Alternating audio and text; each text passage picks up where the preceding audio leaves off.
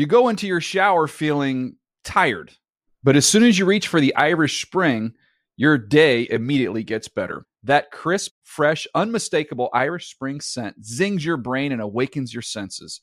So when you finally emerge from the shower 37 minutes later, because you pay the water bill so you can stay in there as long as you want, you're ready to take on the day and smell great doing it. Irish Spring Body Wash and Bar Soap. Fresh, green, Irish. Shop now at a store near you. Getting ready to take on spring? Make your first move with the reliable performance and power of Steel battery tools. From hedge trimmers and mowers to string trimmers and more, right now you can save $50 on select battery tool sets.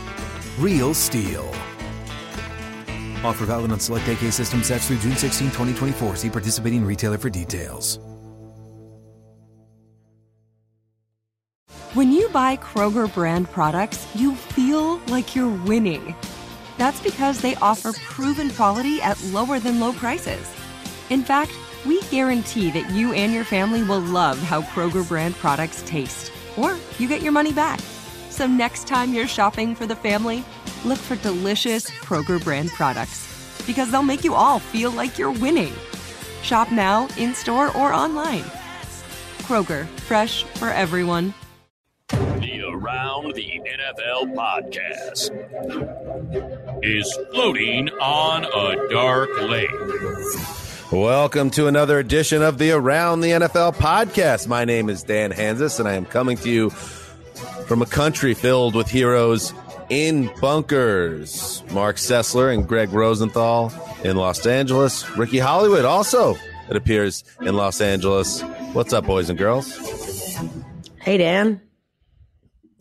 Just doesn't feel the same. Well done. We're back. Welcome back. Welcome back. It's good to be back. A week away. As you can tell from my background here on the video stream, I'm back in Texas. Got the big shuffleboard table behind me, and I essentially unplugged, went off the grid in a lot of ways last week as we turn our attention to a completely bizarre 2020 training camp scenario that may or may not be happening. And we're going to get into all of that on today's show. But I went fishing yesterday. That was nice. Made a pizza on the grill yesterday. So I know this is not an easy time for a lot of people, so I don't want to brag too much, but it's, you know, that, what is that saying? They say you can all go to hell. I'll go to Texas. Sometimes that's what it feels like down here at Lake LBJ, and I do have a little bit of guilt about it, to be honest. How about you, Mark? What did you do last week? Well, I often take issue with you enjoying life more than me, but and this time around I'm gonna say I'm happy for you. No, I mean I feel I come off that way, and I'm happy for you that you found a good situation for the family down there. I saw a picture of Jack, who was in a hammock, looked very comfortable. I think that is, you've handled it very well, and I'm happy for you. I would say my week was, like you, I disappeared. I didn't really have a chance to put pizzas onto grills and things, but I ate some pizza here and there, and I watched a bunch of movies. And I'll tell you, the other thing I did was I held out this little hope that the week sojourn away from the podcast would somehow remove or wipe away or sanitize all the ugliness that we've dealt with for essentially months, and it didn't do a thing. You come back and it's all still there waiting for you. So we're not out of the woods yet on the off season front. We're in the middle of the woods. No, we're just one of those starting. situations where you look in all directions and all you see is woods. Well, right. It's a similar woods situation, except adding to that is we're going to have a lot more work ultimately. Not that we haven't been working, but we're going to have more coming up. Are you trying to get Mark to run away? No. We're already down west right now. We can't lose Sessler. No, we can't. Fishing, though, I was going to say fishing underrated, but I guess people are kind of on top of that. Fishing's great. But as someone who has not experienced fishing much, the few times in my life that I went fishing with my wife, I mean, it's underrated. I wish I could do it more.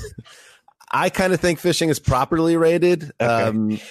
I was actually doing it legit, where you got the hook and you're putting bait on it. So when you try to put an earthworm, for instance, onto a hook, and then it shoots poop on your fingernail, and you're like, "What? Earthworms poop? What's that?" They don't about? like that. Seems unnecessary. It's like dirt that they're pooping, and it's just like, what is their quality of life? And then yesterday, I'm putting live minnows on the hook, and I'm just I grew up in the suburbs, but compared to everyone else down here, I'm a city boy. I'm just thinking about that poor minnow, Mark. You leave that vegan lifestyle.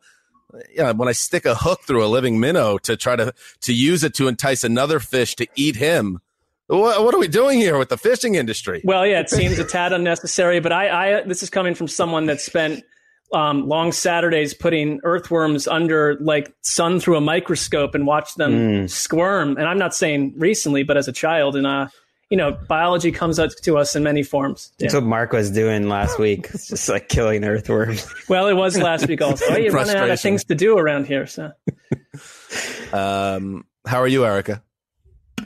I'm good. Good. Refreshed. I'm not killing earthworms. When you hear that little click sound, that's Erica has the mute button on her mic. She's like, "Can I get through this open without having to pay attention?" And then the click's like, "Oh God."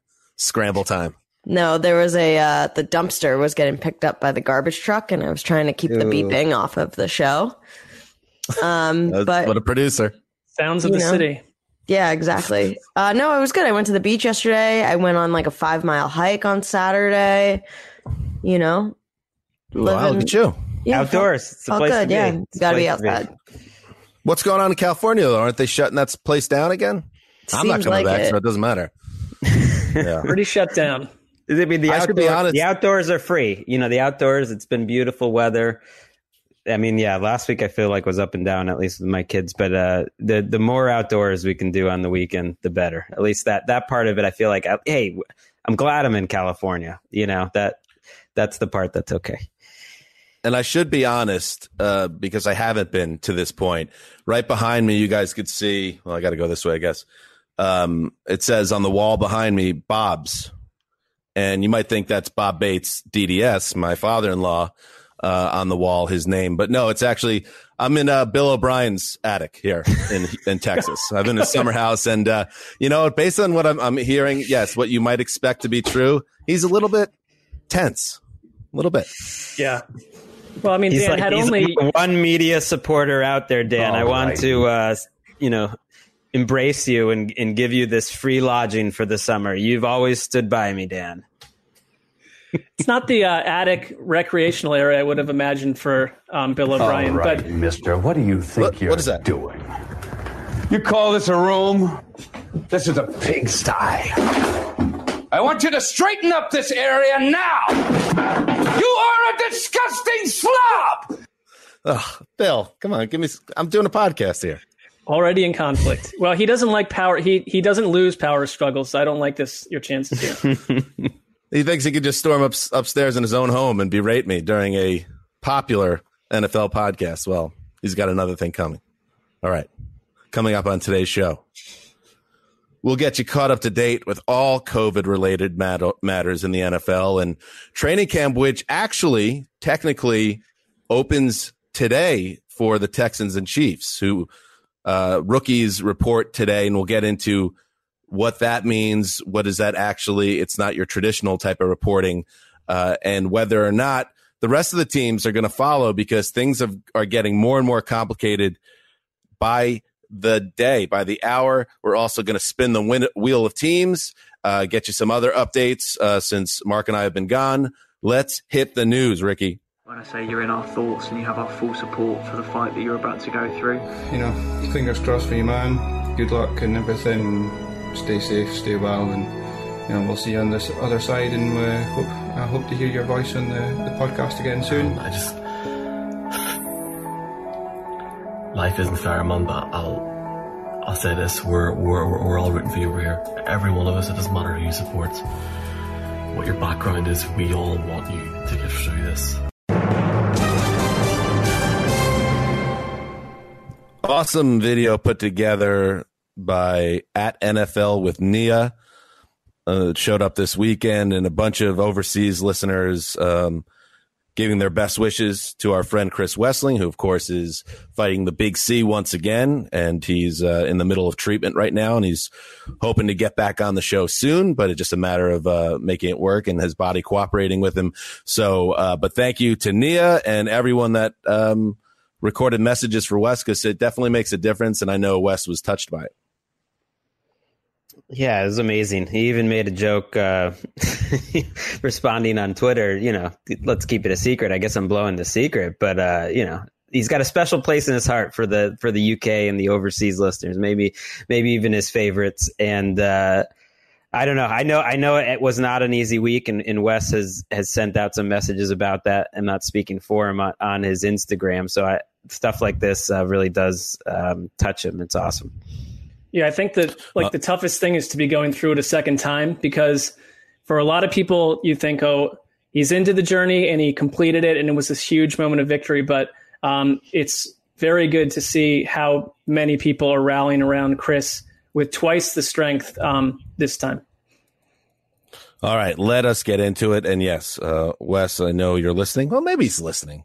I don't think so. I could be wrong, but I don't know. I feel like he's got a lot on his plate. I mean, does this show ease the burden? I don't know. I'm not sure that's the. It's just like there's not, it's also not. There's not a lot of football news going on right now.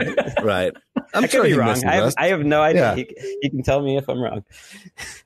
During my week stay in LA before I got the hell back to Texas, did get a chance to see Wes. Erica, you were there as well. Link and Lakeisha, and that was awesome. And they were all in very positive spirits. Well, I don't know if the baby was in positive spirits, but he seemed to be happy.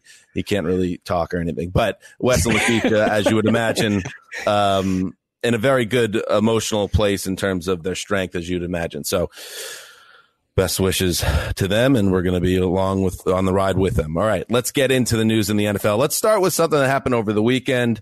On Sunday, NFL players jumped on Twitter en masse in a coordinated effort to kind of get the NFL to play ball with them and comply with some guidelines that experts have thrown out there on safely opening training camps amid the coronavirus pandemic. Many of the players used the hashtag #WeWantToPlay with their tweets, which to me brought back memories of baseball's infernal labor struggle that happened a couple months back. But I believe it was similar sentiment. We want to play. And it's a situation where the players, and this is a group of star players that all sent out tweets Sunday: Drew Brees, Todd Gurley, Myles Garrett, you name it, big stars from across the spectrum of the league, Michael Thomas, saying, if you guys can't get on board with a plan that is focused and is out in front of us ahead of reporting for training camp, well, we don't know how we can play football. And now it's basically firing, Greg, an arrow at the NFL. Let's talk. Let's figure this out, because I feel like maybe we've wasted some time here this summer. Yeah, I think the NFL and this country is in a place they didn't expect 2 months ago.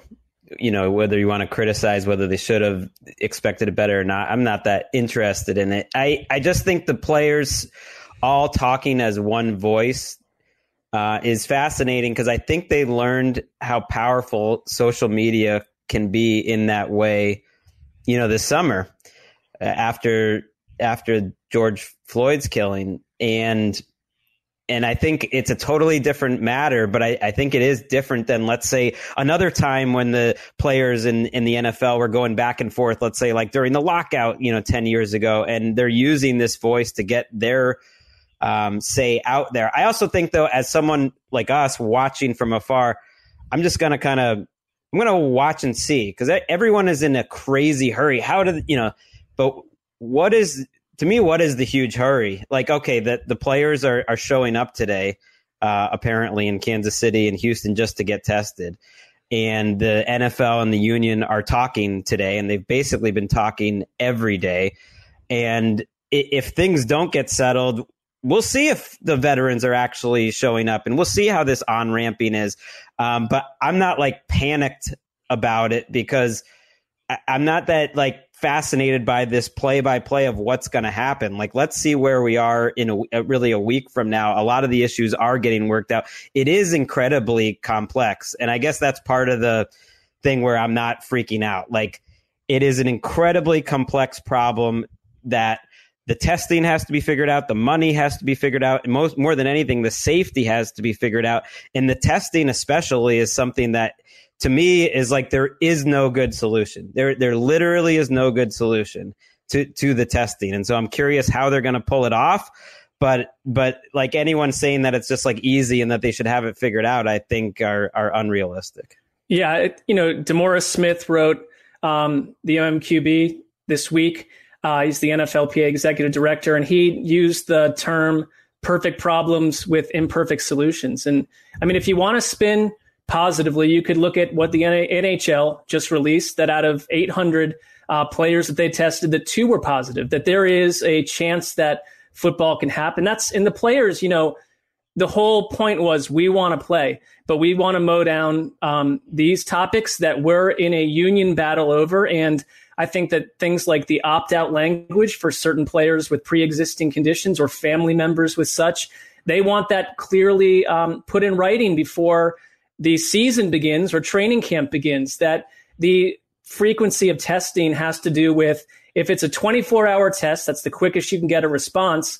Well, you don't want to find out that you had a false negative or a false positive and you've been in contact with 35 people. And that's been a major sticking point for them. I mean, to me, and you got to get the test. That's part of I think people are understanding that these are happening in 32 different places. And I don't have the details of how the NFL is settling all this, but where you are, Dan, where we are, Florida, like they're in a very different place in terms of testing. There's an ethical question, I think, to it too, that ultimately only essential workers who are symptomatic are getting tests back that quickly. So you're basically saying we're more important than people that are sick in your state. That it's a totally separate question, but the logistics of how that's all going to be set up, whether it's daily or every other day, is like hugely complex. And unlike the NHL and the NBA, they're not going to be in a bubble. They're just out there living in these communities.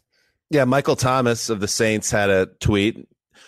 Why isn't the NFL doing what the NBA is doing, listening to their players? Well, we've talked about this on the show. It's much different what the NBA is trying to pull off with this bubble in Orlando for the end of their season and this playoff they're doing, and what the NFL's tasked with doing, which is, thousands of people in terms of personnel, players, coaches, and make it all work. And I've seen it. I saw it on a number of websites, on social media, of course, kind of fire and brimstone attacking the NFL for like, why are we only now here? Why is this all coming to a head now?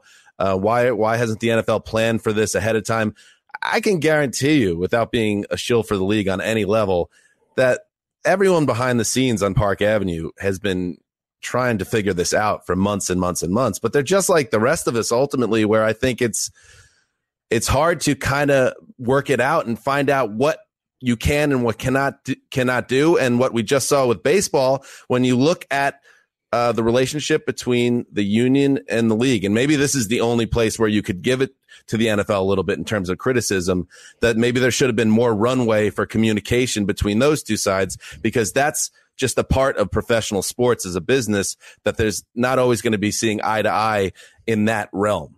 Well, and I'm always tough on baseball, and sometimes, Dan, it gets us into to issues on that front. But you know what? It's unfair that simply baseball was pinged for this, because the whole country was thinking a little bit differently in May into June when we thought things were changing, and they weren't. And by the way, you can point to the Black Plague or the bubonic plague as learning points for what our society is going through. But come on, I mean, everyone's going through it for the first time. And I don't think there was a 60-day period where NFL officials were just like, hey, let's go sit by the pool and not focus on this. I mean, this situation, to Greg's point, has changed almost weekly, daily. And at this point, they're doing all they can, but it's not surprising. And Judy Battista pointed out that she used the word befuddled, that a number of league sources were befuddled by the players' Sunday tweet storm, if that's what you want to call it. But I think from the union side, it's just that there are these unanswerable human questions. Do we want everyone to play? Yes.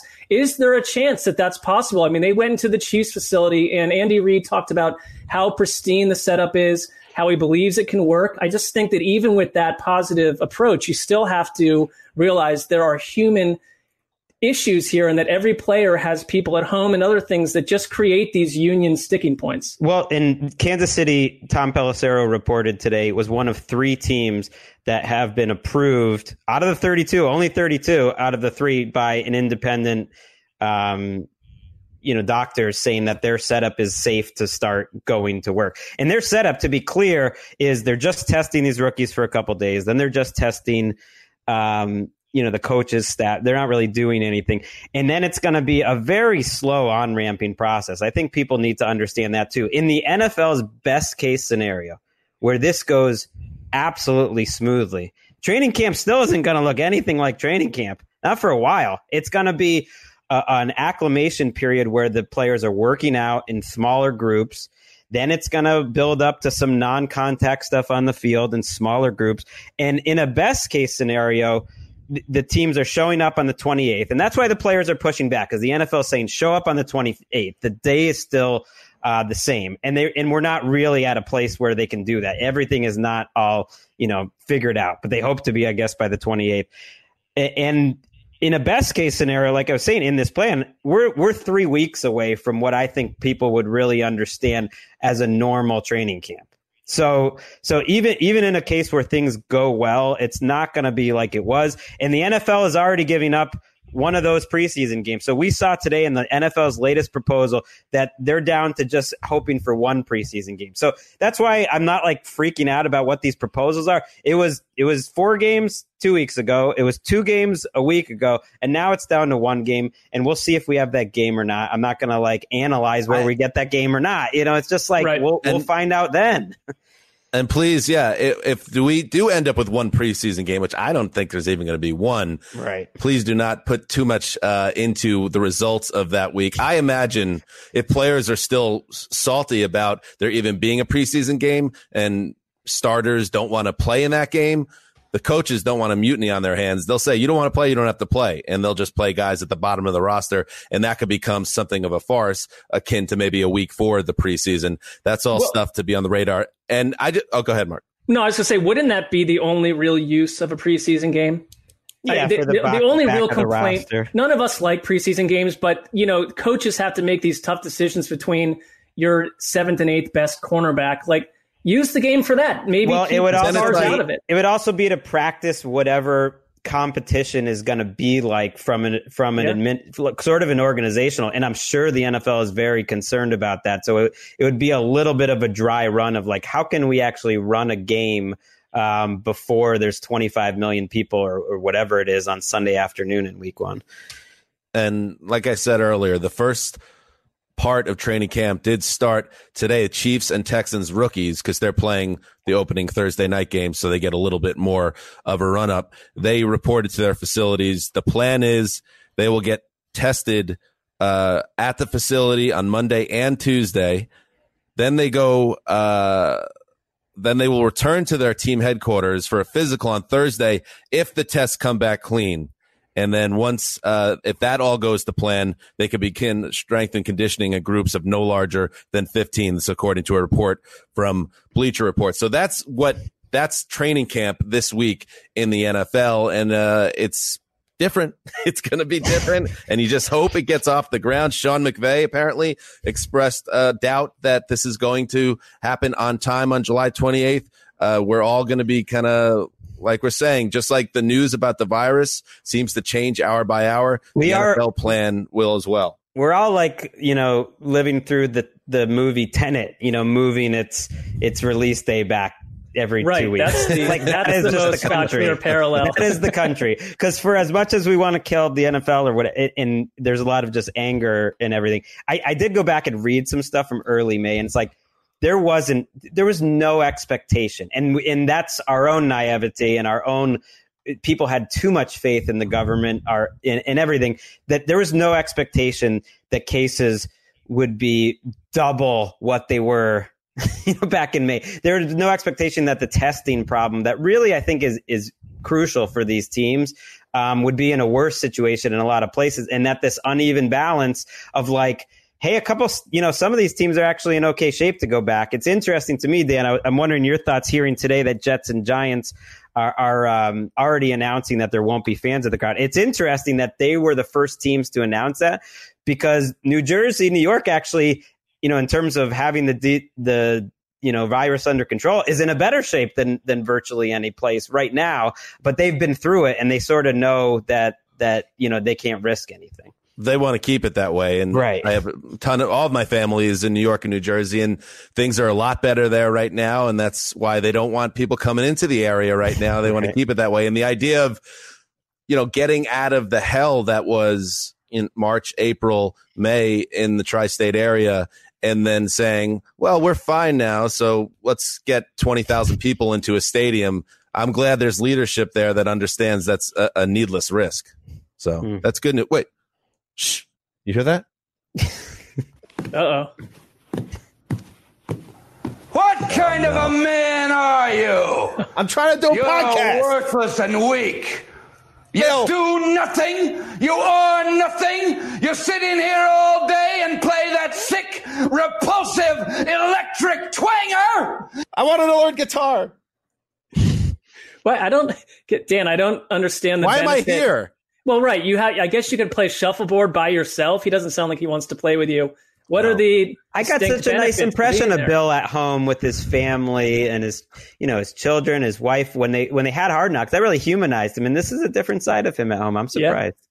Yeah, I guess when 47 NFL Films cameras aren't on him, you see what really happens. Again, also a shot across the bow of the podcast industry. This thought that, oh, there's no signal that could be sent out of here to bring me down, so I'll just be my natural self. Well, Bill, joke's on you, bro. Yep, use it as revenge. Right. In other news. All right, this broke last week. Obviously, we know that the Redskins no longer. They're now the Washington football team for the time being as they figure out what their new name will be. Later in the week, the Washington Post dropped a bombshell report about misconduct within the organization over the last, 2 decades. Accusations from 15 women of sexual harassment and verbal assault against former club officials. And there's obviously going to be a lot of fallout from that, as there should be. And the Post reported that the NFL will consider disciplining the team, but is not expected to force Daniel Snyder to sell the team. At least that's where we are right now. That was an initial thought. And we saw different circumstances with Jerry Richardson and the Panthers a couple of years back when he was very quickly forced to sell the team because of some very ugly issues going on behind the scenes there. Right now, it doesn't seem like Snyder will be forced out of the league at this point, but a fine could be coming, and a hefty one at that, you would think.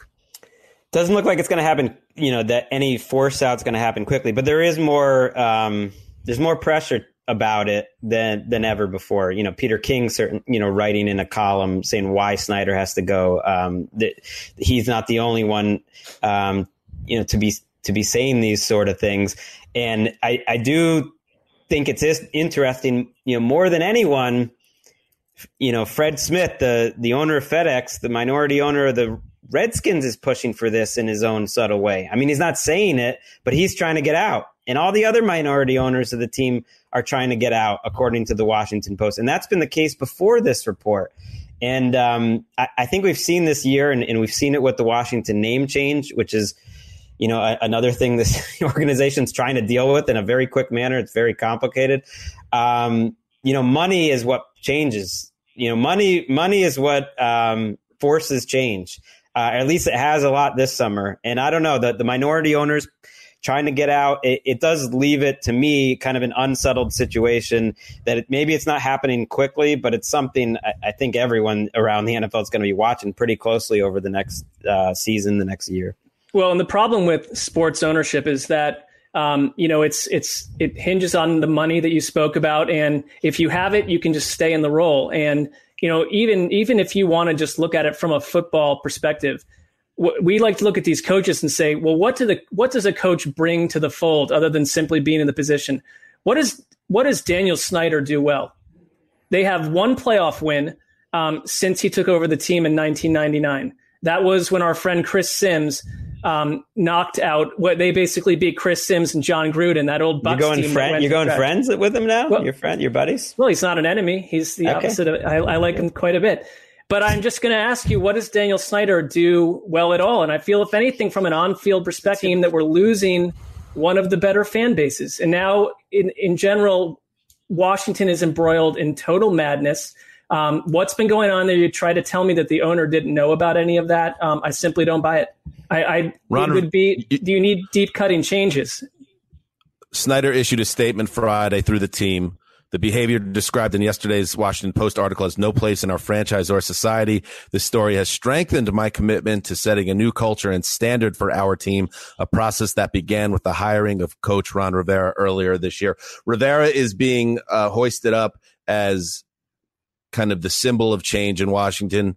And I guess from that viewpoint, you could look at this job he has now as a great opportunity for him personally, because if Washington does go and turn it around and things clean up behind the scenes, he's going to get a lot of credit for that. And he probably will deserve it because he's a guy that has been in the league for a while and knows what he's doing. Conversely, it's a very tough job that he just took because the team has been kind of messy for years now, and it's been dysfunctional.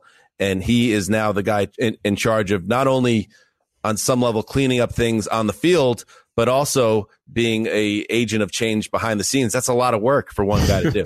Right. And if you think about the coaches that have tried that and failed, I mean, Joe Gibbs under Dan Snyder, a Hall of Famer in two sports. You know, he knows how to build. But even Gibbs, right? Gibbs, like they were just saying, Gibbs, give us a winner. Rivera, him being cited in the quote from Snyder. Snyder's basically saying to Rivera, fix our team and fix the culture of our organization. Right. It's all being put at his feet. They've tried, guys who are incredible play callers with the Shanahan and stuff, and that hasn't worked. And I do think, it is worth noting kind of the reaction from this story. Obviously, it's a horrible story. It's an embarrassment. But from some of our colleagues like Lindsay Rhodes saying, and so many women who say that this wasn't news to them, and it's not unique just to the Washington franchise. And Rhiannon Walker, who covered the team, now works for The Athletic, wrote a really good piece in The Athletic about it. And that it's more than just a Washington problem, but also that I think people around the league, no one was surprised that Washington was the one that in this case was called out for it. Yeah, Colleen tweeted about it too last week, that the story brought back, triggered the worst memories of, what she's had to deal with in the business. And I spoke with her last week about it. And, she said it not in a way that it brought back and put her in a dark place, but that it was kind of a matter of fact thing that's part of the business. And we have been around, women that we work with for years at these league events. This is real. I mean, I've seen it at the league events, and the way, when people have some drinks in them, the league, I don't want to say who got involved with what, but we've all seen it. We've seen ugly behavior, and you would hope one thing that comes out of something negative, just like what happened with George Floyd and the protests that happened, is that people see what's happening to Washington, and they causes them to reflect on how they should behave around women, and people should be treated as equals and not as an object to be lusted for. It's real deal stuff, and I'm glad that the light is being shined on it. All right. Yeah. Key thing was it's every team. It's not just one. I mean, it's like if you want to investigate deeper into each organization, you're going to find similar stories. All right. Moving on. We'll hit a couple quick nuggets here before we continue on the show. 2 Patriots nugs, Greg. Number 1, ESPN Boston's Mike Reese reports that Mo Sanu has hired a full-time coach to live with him this offseason. According to Rice, Sanu hopes that this setup, quote, creates a situation where his relentless offseason work produces tangible on-field results in 2020. What the hell is going on here, Greg? I love it. This is a man that once he's heard the slander. He had a high ankle sprain the second he showed up to New England and played very poorly after that. Bad trade by Bill. Come on. Bad trade by Bill. Probably was, but I think at least second round pick. It was a bad trade, but there's a chance at least, I think, he's out there training with Cam Newton, which is fun to see. There's a chance at least that he can salvage it as a useful part of their team, which he was absolutely not last year. He hurt them by playing injured. He should have just gone on IR or whatever he needed to do. I would do this with every rookie quarterback who's expected to see the field. Any sort of key central star player, have a coach with them 24/7. Younger guys, I mean, I kind of like the idea of it. Sounds like a CBS All Access show or something. I don't know what. It doesn't sound like major Not sure I would watch it, but there's a lot of digital streaming places that feels like a show. The coach comes to I mean, Dan, you're living with a coach right now, so I'm not sure what your counterpoint would be. Keep your voice down. He could come up at any moment. Well, it makes me think about, listen, Sanu is privileged financially, and he has options to do these sort of things. And I think about myself, and I think everyone is the same way. You think of ways that you could make yourself into a better version of you. But then again, it's like, Mark, do you want someone living in your house 24/7 telling you to be better? That feels like it would be terrible. I wouldn't mind like a plugged in life coach, kind of just a moment saying like, let's think about that. Let's make a better decision here. It wouldn't be the worst thing. Who is that? Who is the female nutritionist exercise lady that you were way into for a while? Way into? I was doing the class of Autumn from Beachbody. I mean, she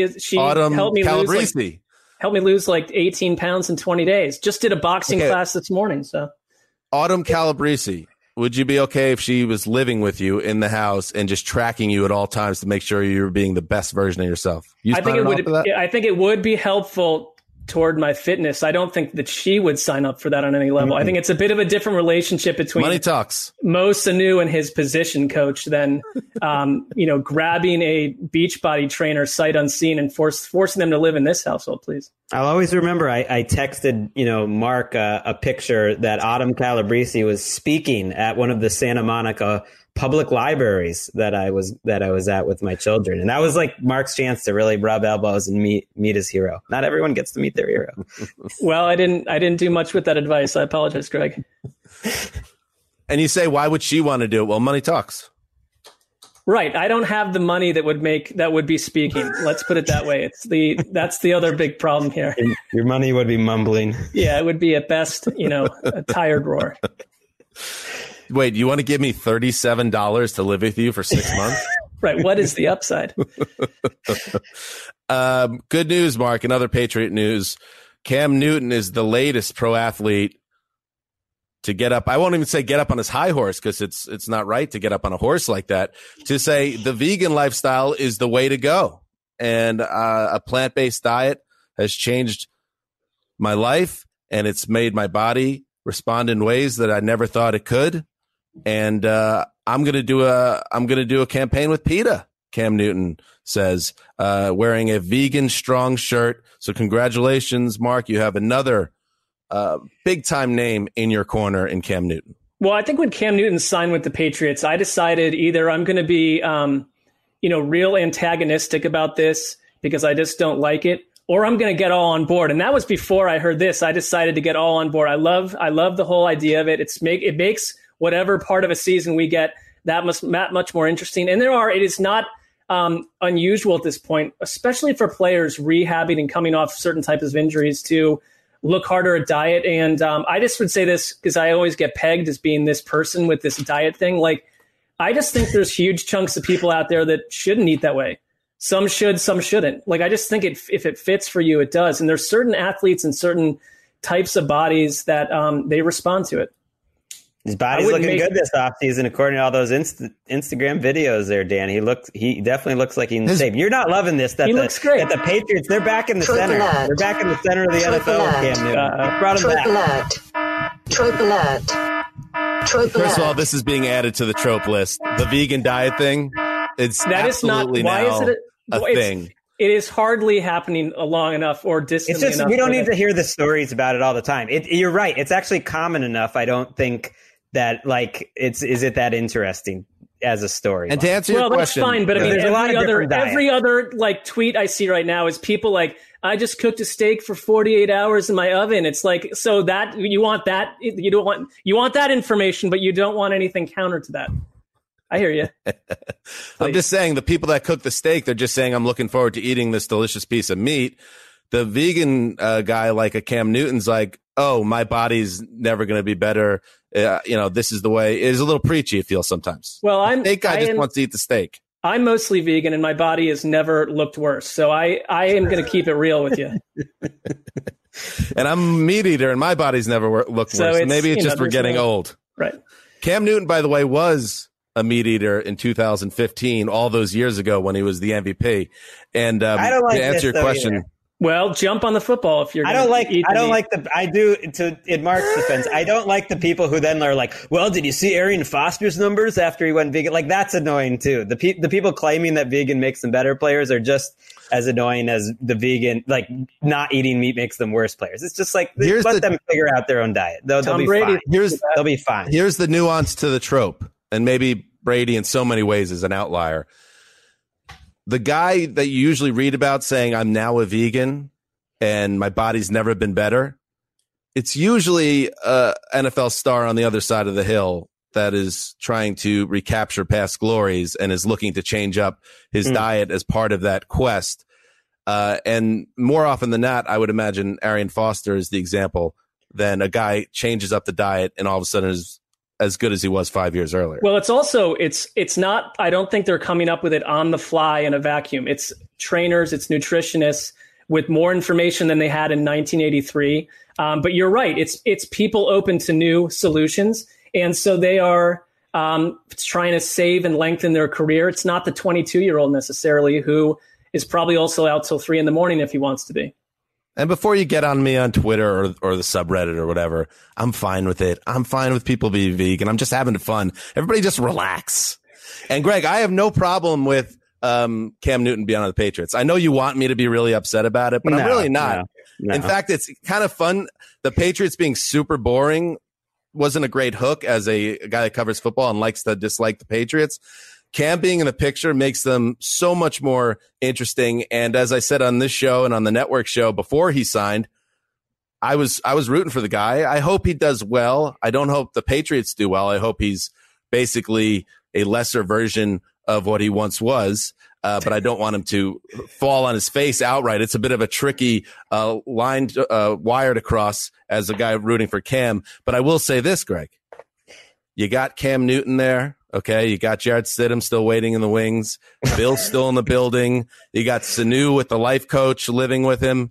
All that's great. But I'll tell you something. Despite all that, the Patriots aren't special anymore. Well, that's all I'm saying is your narrative was they were an irrelevant team. That was your big thing. I didn't say irrelevant. You did. I did not say irrelevant. I think you said they're not irrelevant. Special anymore. Maybe I said irrelevant once or twice. I think you said irrelevant. My bigger point. So they're relevant. Right. They're fun. All right. Good talk. Oh, I have an update. I'm long overdue on an update. Developing news here. Yeah, we didn't want to press, but we've been waiting. Yeah, it's time for the update.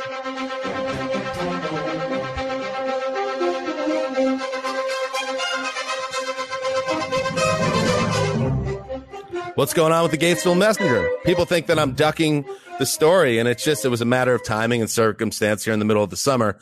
The Gatesville Messenger, for people that aren't aware of it, since I got to Texas earlier this summer, I thought it would be fun and good for both sides. The newspaper, the local paper of record in Gatesville, Texas, a small town in central Texas where my wife is from, to maybe do a feature piece on the old Zeuser and the Around the NFL podcast, coming to Texas and doing remote shows from a local insurance office in the center of downtown Gatesville. And I was approached by a reporter for the Gatesville Messenger who said, I'm going to come by the office. I'm going to interview you. I'm going to take a photo. And like I said, I was very excited and I wanted to be on the front page.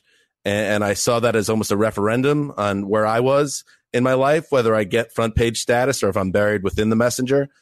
And sure enough, a couple of weeks ago, there is in the back of the paper about 80 words.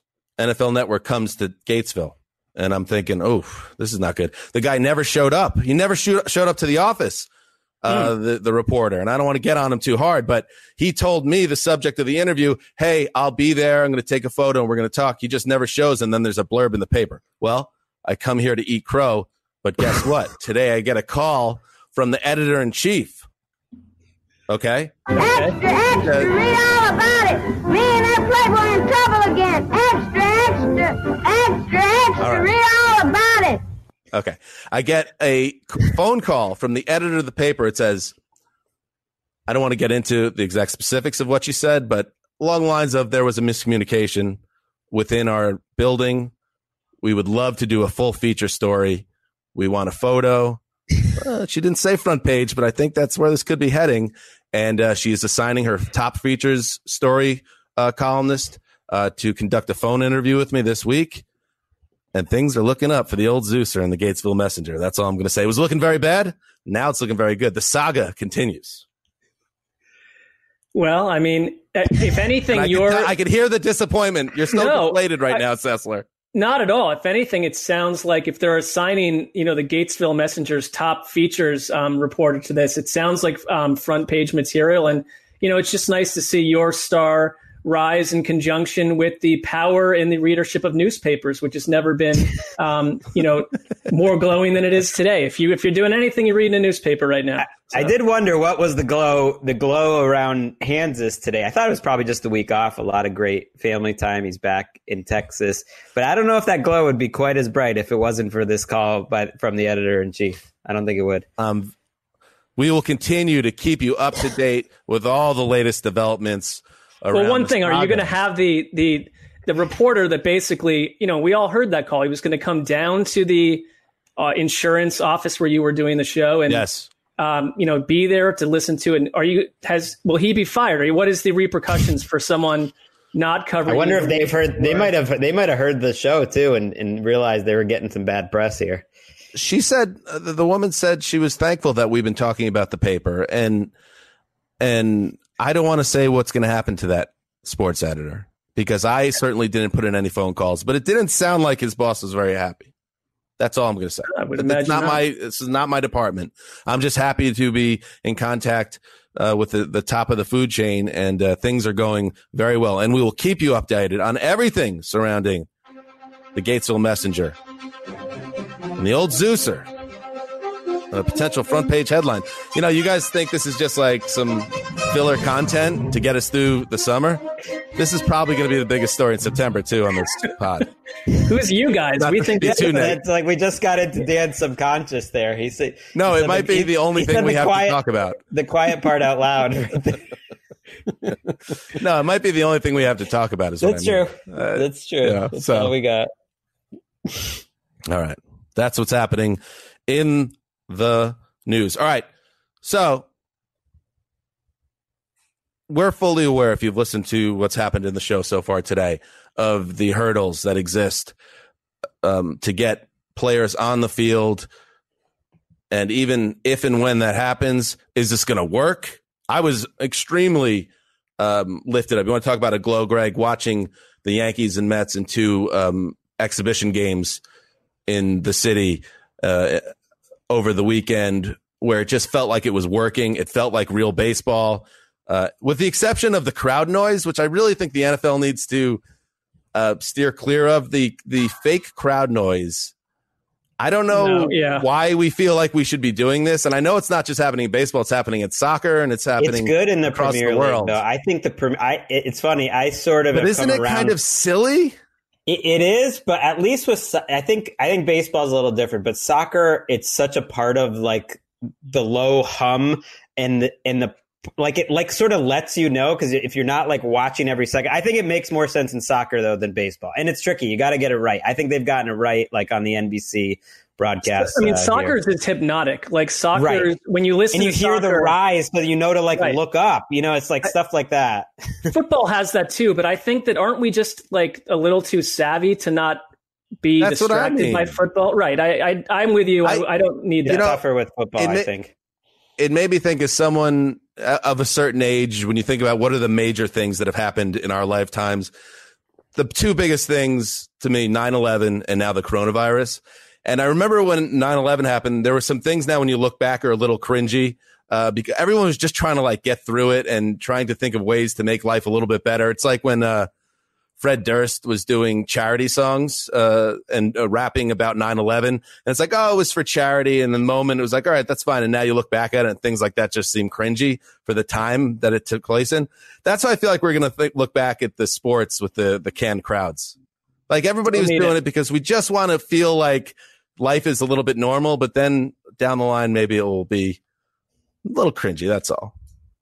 I don't know. But it was good to watch sports this weekend. I'll tell you what. That was nice.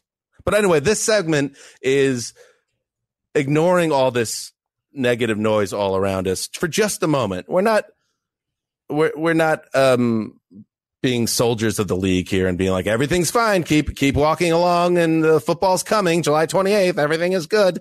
Please pay me. That's not what this is about. We are fully aware of what's going on. We just spent like 40 minutes on it. So they know if they've made it this far, unfortunately. Today's segment is Everything is Fine. Everything's fine. Let's talk about football. That's it. That's it. We're talking about things that we, under normal circumstances, right, Greg, would just be excited to talk about with a season coming up. Right. In some show, maybe we've leaned into it too far the other way because we're a news show. That's sort of how we started. And so that the news is dark right now. But it's crazy because I do have to, you have to live with the reality that there is a chance week one's going to start on time or close to on time. And it's like, we do need to be prepared for that. And I do feel like it's tricky. Of course we're distracted. It's the most distracting thing ever. But at some point we need to be ready. We need to be preparing our listeners for this season too. If it's going to happen, we got to start getting excited about it. It's almost like you feel a little guilty just talking about football, and it makes you seem like you're being willfully ignorant. Well, if that's what it is, so be it. Let's talk about something fun. Let's talk about football and what could come in 6 to 8 weeks. You started off, Mark. For me, because this is like what would get me excited and what's ahead that I'm genuinely intrigued by. And I think you know me well enough. I'm not going to fake it and just say, this thing gets me going. There is something that happens every year, though. And it's the fact that we're sitting here in July and we have no idea. Me personally, what happens to me, because my team is always like a flaming train wreck that crashes into a mountain by week 4. So when things are going great for your team, it's great to be charitable and love all these other teams and have this great time. When you're personally on fire, I'm looking for like things different than just like major teams. And so what I always have every year are like kind of new heroes and guys that come out of the woodwork that I wouldn't even know. Like last year at this time, no idea who Gardner Minshew was, didn't care. No idea that David Blau would become a central part of my adulthood. No idea that Bo Scarborough, these guys started beloved fan clubs, the Scarborough heads, the Blauhards, the Minshewians. And so I'm wondering, like 3 months from now, let's just say everything starts on time. Who has captured my heart? What? It is. It is. In this exercise, it is. Everything's fine. It's great. Everything's great. And there's going to be 7 or 8, new people that I absolutely enamored with who tell the story to the season the way that I like. I could think someone like Jalen Hurts maybe comes in and does a lot of special stuff. And then suddenly you've got a Jalen Hurts So Good fan club. That could be fun. Like who knows? There's so many possibilities out there. And you got more? You got more pretend names? No, because I'm not. You know what? That's the one thing that I just let come to me organically, and I'm going to let it happen. That's the whole hook, right? Right. Guys that you wouldn't even think of to be able to make up fake fan clubs about. So we need it. We need the season to start on time because I need these people in my life. You've always been a fan of the underdog in football, Mark. You do latch on to those people. Maybe it goes all the way back to your love of Bernie Kosar, a man on the surface had no business being a star NFL quarterback, and then turned into one of the great gunslingers of your formative years. Well, that's one way to put his career. I could spin it very differently than that. I think he was a national title winning college star who, please. No, that's a way better setup for Bernie Kosar. Okay. I guess the 80s perm that certain guys had, I always struggled to take them seriously. Well, you know who else had that perm? Dan Marino, and it was hard to take that seriously. Yeah, it's bad. It's bad. Mark's into underdogs. I am realizing as you say that I'm sort of into divisions. Like I love the rivalries. I sometimes pick divisions. I've always been into the NFC South, but I'm really excited about the AFC West this year. And just thinking about like the matchups in that division. The Chiefs to me are like the most exciting defending champion. Like in terms of just like, I'm still at that point. Maybe I'll always be at that point with Patrick Mahomes. I am looking forward to watching them play every week. I don't care if they're too good. Like I don't care if they crush everyone. It's like to me, he's the most exciting player just about that we've ever covered. But then those rivalries in that division are sneaky fun. And I think that division is sneaky fun, that every matchup that you can kind of put out there is kind of fun this year. The Raiders rolling out like this 1980s offense. Nate Tice called it that on the Mina Kimes show last week. And it's true. Like it's 3 tight ends. It's running. It's basically doing what Bill Walsh would do if he was still alive. It's all these completions. It's like, it's that style versus the Chargers with Tyrod, which I just think is going to be a little more fun and a little more interesting than people think, and a ton of like defensive stars. And then it's the Broncos, who I am liking. That I went back and watched these quarterbacks, and Drew Lock I am more excited about than I was. He's got big time players around him in terms of Sutton and Judy and the 2 running backs, and the fans of these teams are great. Like Chargers, Broncos, Raiders, Chiefs fans, they get after each other. It's because they've had these rivalries for the most part for so long, and there hasn't been a lot of change. And to me, like, this is a fascinating division where anything can happen, and they have the most fun team in the Chiefs. I'm with you. It's going to be very competitive, and maybe the Chiefs are the heavy favorite, and they are. Right. But especially with an extra wild card team. Right. And they're fun when they're involved. If you think about when the Chiefs struggled last year, it was some of those some of the division games, you know, not against the Raiders, but certainly against the Chargers. And I think the Broncos are going to be really frisky. Well, it's also the what could go wrong factor with Kansas City, because it's easy and, you know, nothing is happening right now to ticket them for 4 or 5 more Super Bowls. But we talked about this on our network show. Like, that just doesn't happen. These teams have a season where you think they're set up to win for the next win multiple titles, and then something disastrous occurs. So there is the other shoe drop scenario with Kansas City.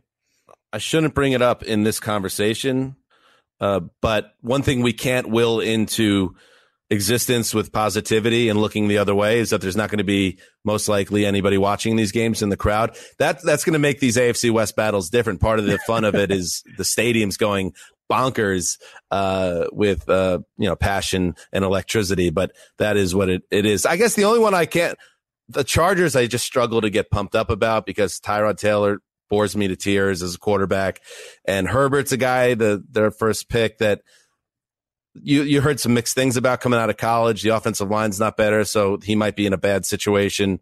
That's the only team that maybe doesn't jump back out to me. They could be frisky. Eckler and Mike Williams and Keenan Allen and Hunter Henry and Derwin James and Joey Bosa and Desmond. It's just like they got a lot of Chris Harris is there now. It's like they got a lot of players that are pretty fun to watch on that roster if they can figure out, you know, how it all works. I want to talk about what's going on in Chicago. I know it's on some level been driven into the ground already, but I don't care, because now it's really going to happen. One of the more interesting quarterback competitions that I can remember from a summertime perspective between Mitchell Trubisky and Nick Foles, because both guys have such great background here, and things have only ramped up more around Mitch Trubisky with this Patrick Mahomes heat of winning Super Bowl MVP and now getting a $500 million contract, and all that heat around Trubisky, who's drafted ahead of Mahomes and Watson. Of course, now he gets his one last chance to make things right. And then Nick Foles, who was always going to be an intriguing figure in the NFL for what happened in Philadelphia with the 2 playoff runs, especially the first one that led to the Super Bowl title and an MVP.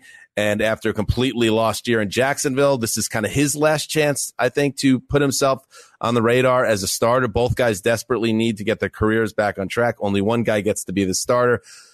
Yes, it's more likely that both guys will end up starting, and whoever wins the battle may end up starting only a few games. And Trubisky, feels like the favorite, at least to come out of camp. But there's also other elements of it that are interesting. The fact that there might not be a preseason, so the camp is going to be complete. The camp competition will be completely about what's happening on the practice field, and how does Matt Nagy make sense of that? I'm just really looking forward to seeing how that all shakes out, because Trubisky is a borderline tragic figure at this point in Bears history, and Foles is just like a really likable guy that has had highs that really not many people have ever reached in the league. I mean, I think that I feel like they've been sheltering Mitch Trubisky about as much as a, top 2 quarterback pick has ever been sheltered. And if anything, if you want to flip the script on him, I would view Foles as the heavy, heavy favorite, especially in a preseason-less off season where 3 coaches on the offensive side of the ball have worked with Nick Foles and all signed off on paying him a lot of money. And if anything, if we assume, and I'm with you, that Nick Foles will probably play and then so will Trubisky, have Trubisky come in and be the guy that, that they're cheering for because Foles potentially fails or he succeeds. I would be shocked if Trubisky won that job. I would really question what's happening there if that's the trajectory. Would also raise the question: what is a camp battle going to be like this year? I don't know. Right. There's going to be less reporters there. It's going to take a little while to ramp up. There'll be like a whole new, I think, COVID-related series of tropes. So that's exciting. Everything's fine. You know what I mean? Like, there's going to be like COVID tropes of like how they're surviving this particular weird camp battle. And for what it's worth, back in May, Nagy said that both Foles and Trubisky will play with the starters during the preseason. Well, there's probably not going to be a preseason or anything close to what was imagined back in the spring. So, yeah, it's going to be a challenge for the coaching staff to discern who is the guy who should be starting with the team. We'll see where that goes. Anybody else have another one? I have one quick one, because the other thing I get into are certain seasons. I can think of like the 2012 campaign when the read option and college stuff hit the NFL play callers, and it just was this, revolution. I think most college fans were like, well, we've been watching this for a decade, but suddenly it's new to you. But it was a fascinating season because of RG3, and you had, the rise of Colin Kaepernick and Russell Wilson and others that I want to see coming out of this really, really weird preseason. We're going to go into week 1. Everything is going to be great. But what does it mean strategy-wise? I'm with you. It's going to be great. But I wonder if there is a huge advantage for a team like the Baltimore Ravens who, it's going to take probably a month plus for these passing attacks to get in sync. You're a run-heavy offense. You ran the ball 98 more times than the second most run-heavy team in the league last year. You can stick to that versus having to change it. It fits your scheme so well. They have like 5 running backs that could start all over the place. And maybe it's a team like the Niners that, that we hear that Raheem Mostert is talking with the team again. That trade is not going to happen, please. That these two, the 2 most run-heavy teams in the league, could get off to fast starts based on the fact that, life and football take time to plan, and the planning process just won't be there the same way that it's been there in the past. Who are the rookies that thrive right away? Running backs. It just seems like a good situation for an old school run-heavy first month of football. I agree, and I also think it's so much of this season's gonna be. I know everything's fine, and it is. But if you want to spin it positive in that way, it's like it's great.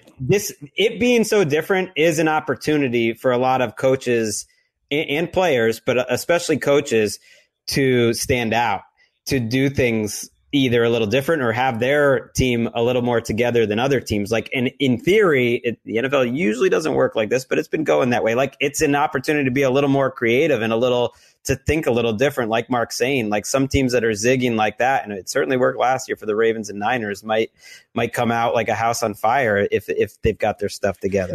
What if one team said, forget everyone, and you know what? You have nice families, but you're going to see them in 6 months. We're gonna bubble. We're the one team that's going to do this. That. They're not going to let them do that. I'm just saying, that could be the way that you. By the way, you're describing what it's like to be on the New England Patriots. They're going to thrive in this setting. They come to mind. They're absolutely going to thrive in this scenario.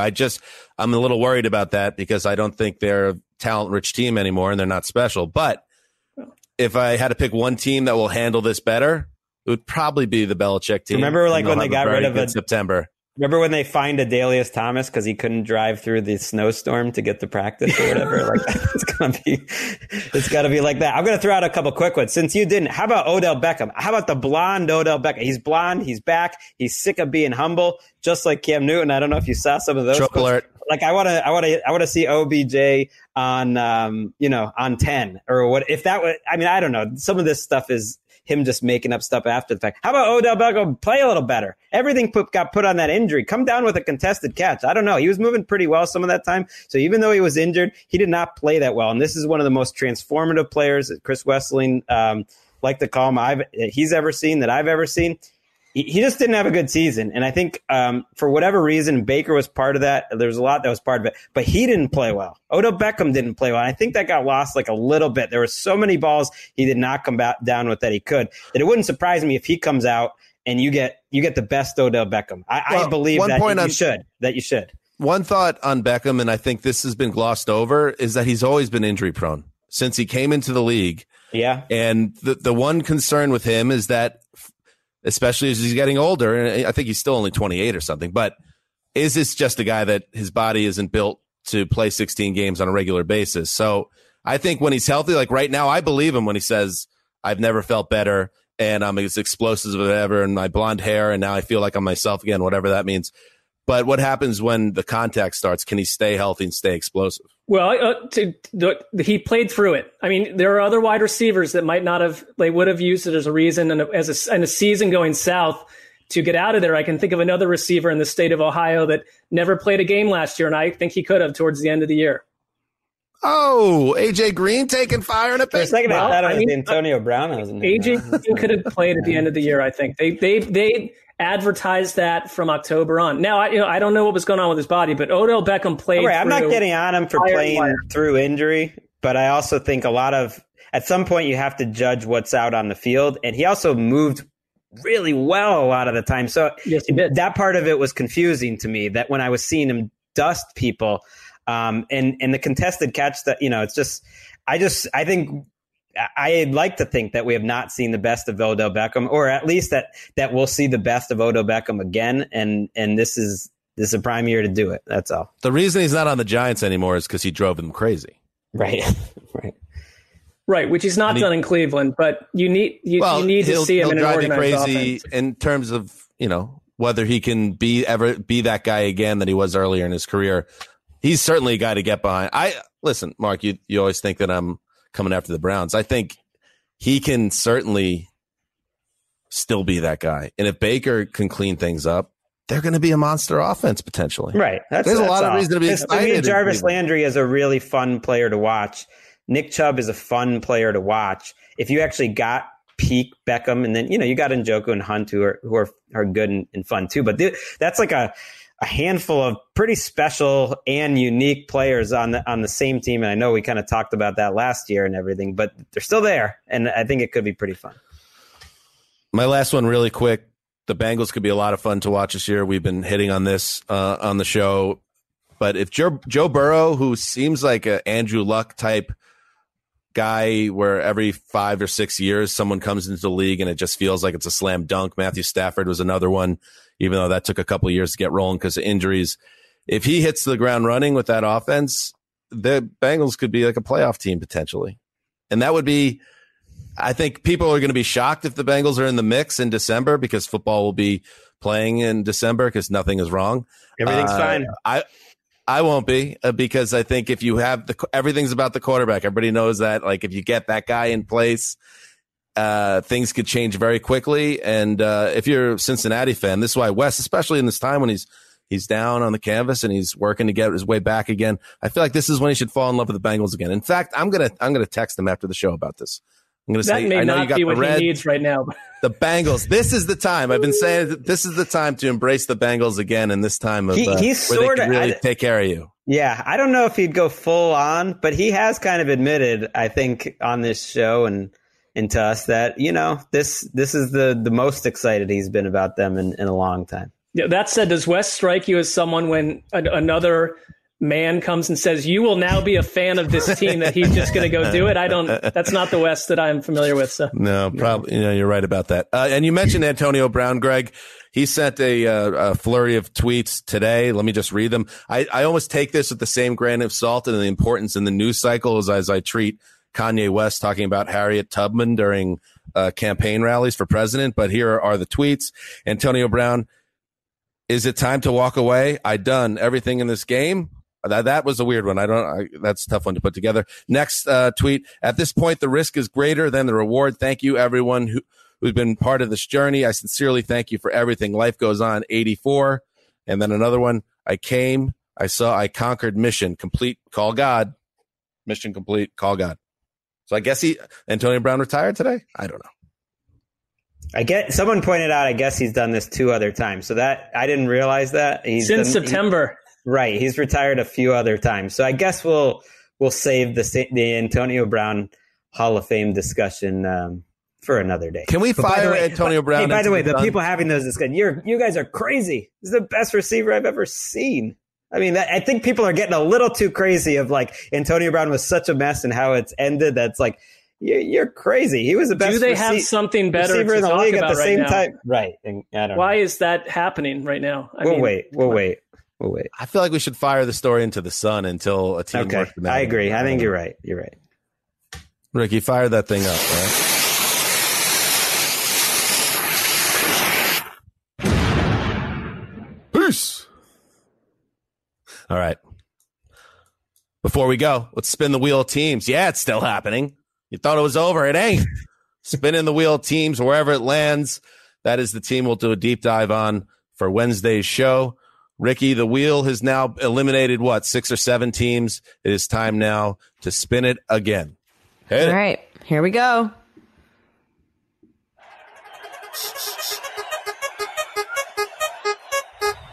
Spinning. Oh, look at that. Oh, it's on the New York Jets.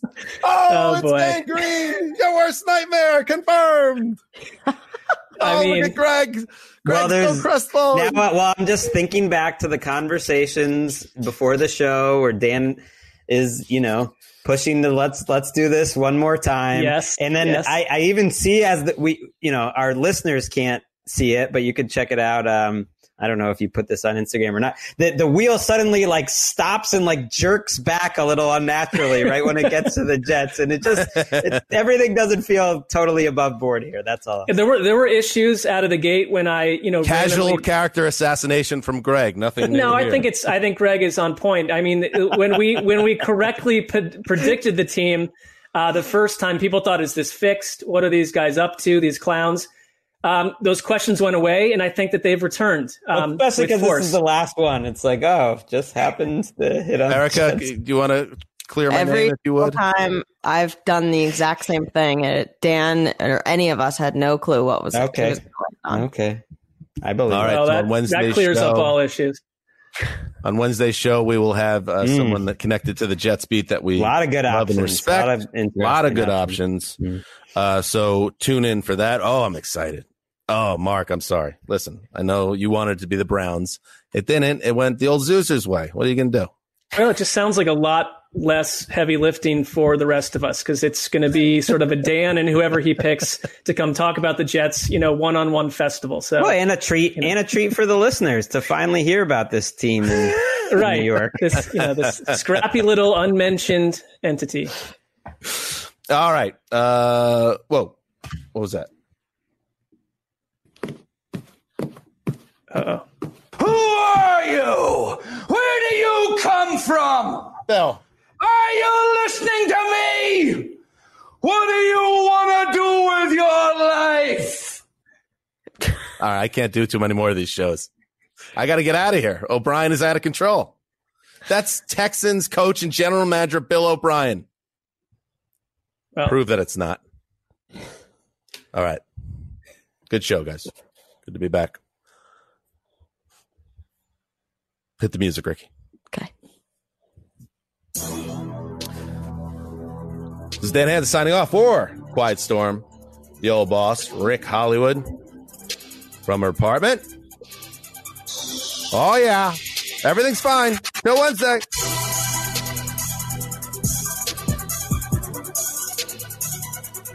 It took me until just as you were wrapping up to realize where that guy was from.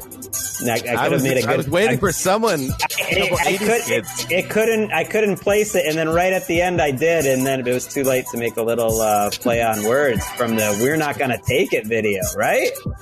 Yeah, Twisted Sister. I should have known. We played "We're Not Gonna Take It" at a talent show once. You know, you leave all this stuff on the floor. I'd love to hear that. Bro, it's all going in. Good. How'd it go? It was great. Were you B. Snyder? Yeah, me and one other guy sang. That was different than Delaware. I think we called ourselves for that one performance the Power Tool Posse. What? Greg. You go into your shower feeling tired, but as soon as you reach for the Irish Spring, your day immediately gets better. That crisp, fresh, unmistakable Irish Spring scent zings your brain and awakens your senses. So when you finally emerge from the shower, 37 minutes later, because you pay the water bill so you can stay in there as long as you want, you're ready to take on the day and smell great doing it. Irish Spring Body Wash and Bar Soap. Fresh, green, Irish. Shop now at a store near you. Good sleep should come naturally, and with the new Natural Hybrid mattress, it can. A collaboration between Lisa and West Elm, the Natural Hybrid is expertly crafted from natural latex, natural wool, and certified safe foams to elevate your sleep sanctuary and support a greener tomorrow. Plus, every purchase helps fuel Lisa's work with shelters and those in need. Don't put off a good night's sleep any longer. Get a Lisa mattress today for a sound sleep tonight. Visit lisa.com/iHeart. That's LEESA.com/iHeart. I'm so excited to tell you JCPenney and country music singer-songwriter Walker Hayes are partnering together on a new limited-time men's collection for the everyday guy. What I love about Walker Hayes is his laid-back nature. He's a family man, and being a country megastar while also having 7 kids, you know he likes to keep his style cool and casual. This new collection is perfect for the guy living the t-shirt life or someone wanting some fresh options that feel just as good. It's easy to wear, affordable styles that celebrate the ultimate family man, along with the quality, durability, and sensibility dads appreciate. Available online Saturday, May 4th at jcp.com and in-store Thursday, May 16th. Just in time for Father's Day. Limited time only. JCPenney, make it count.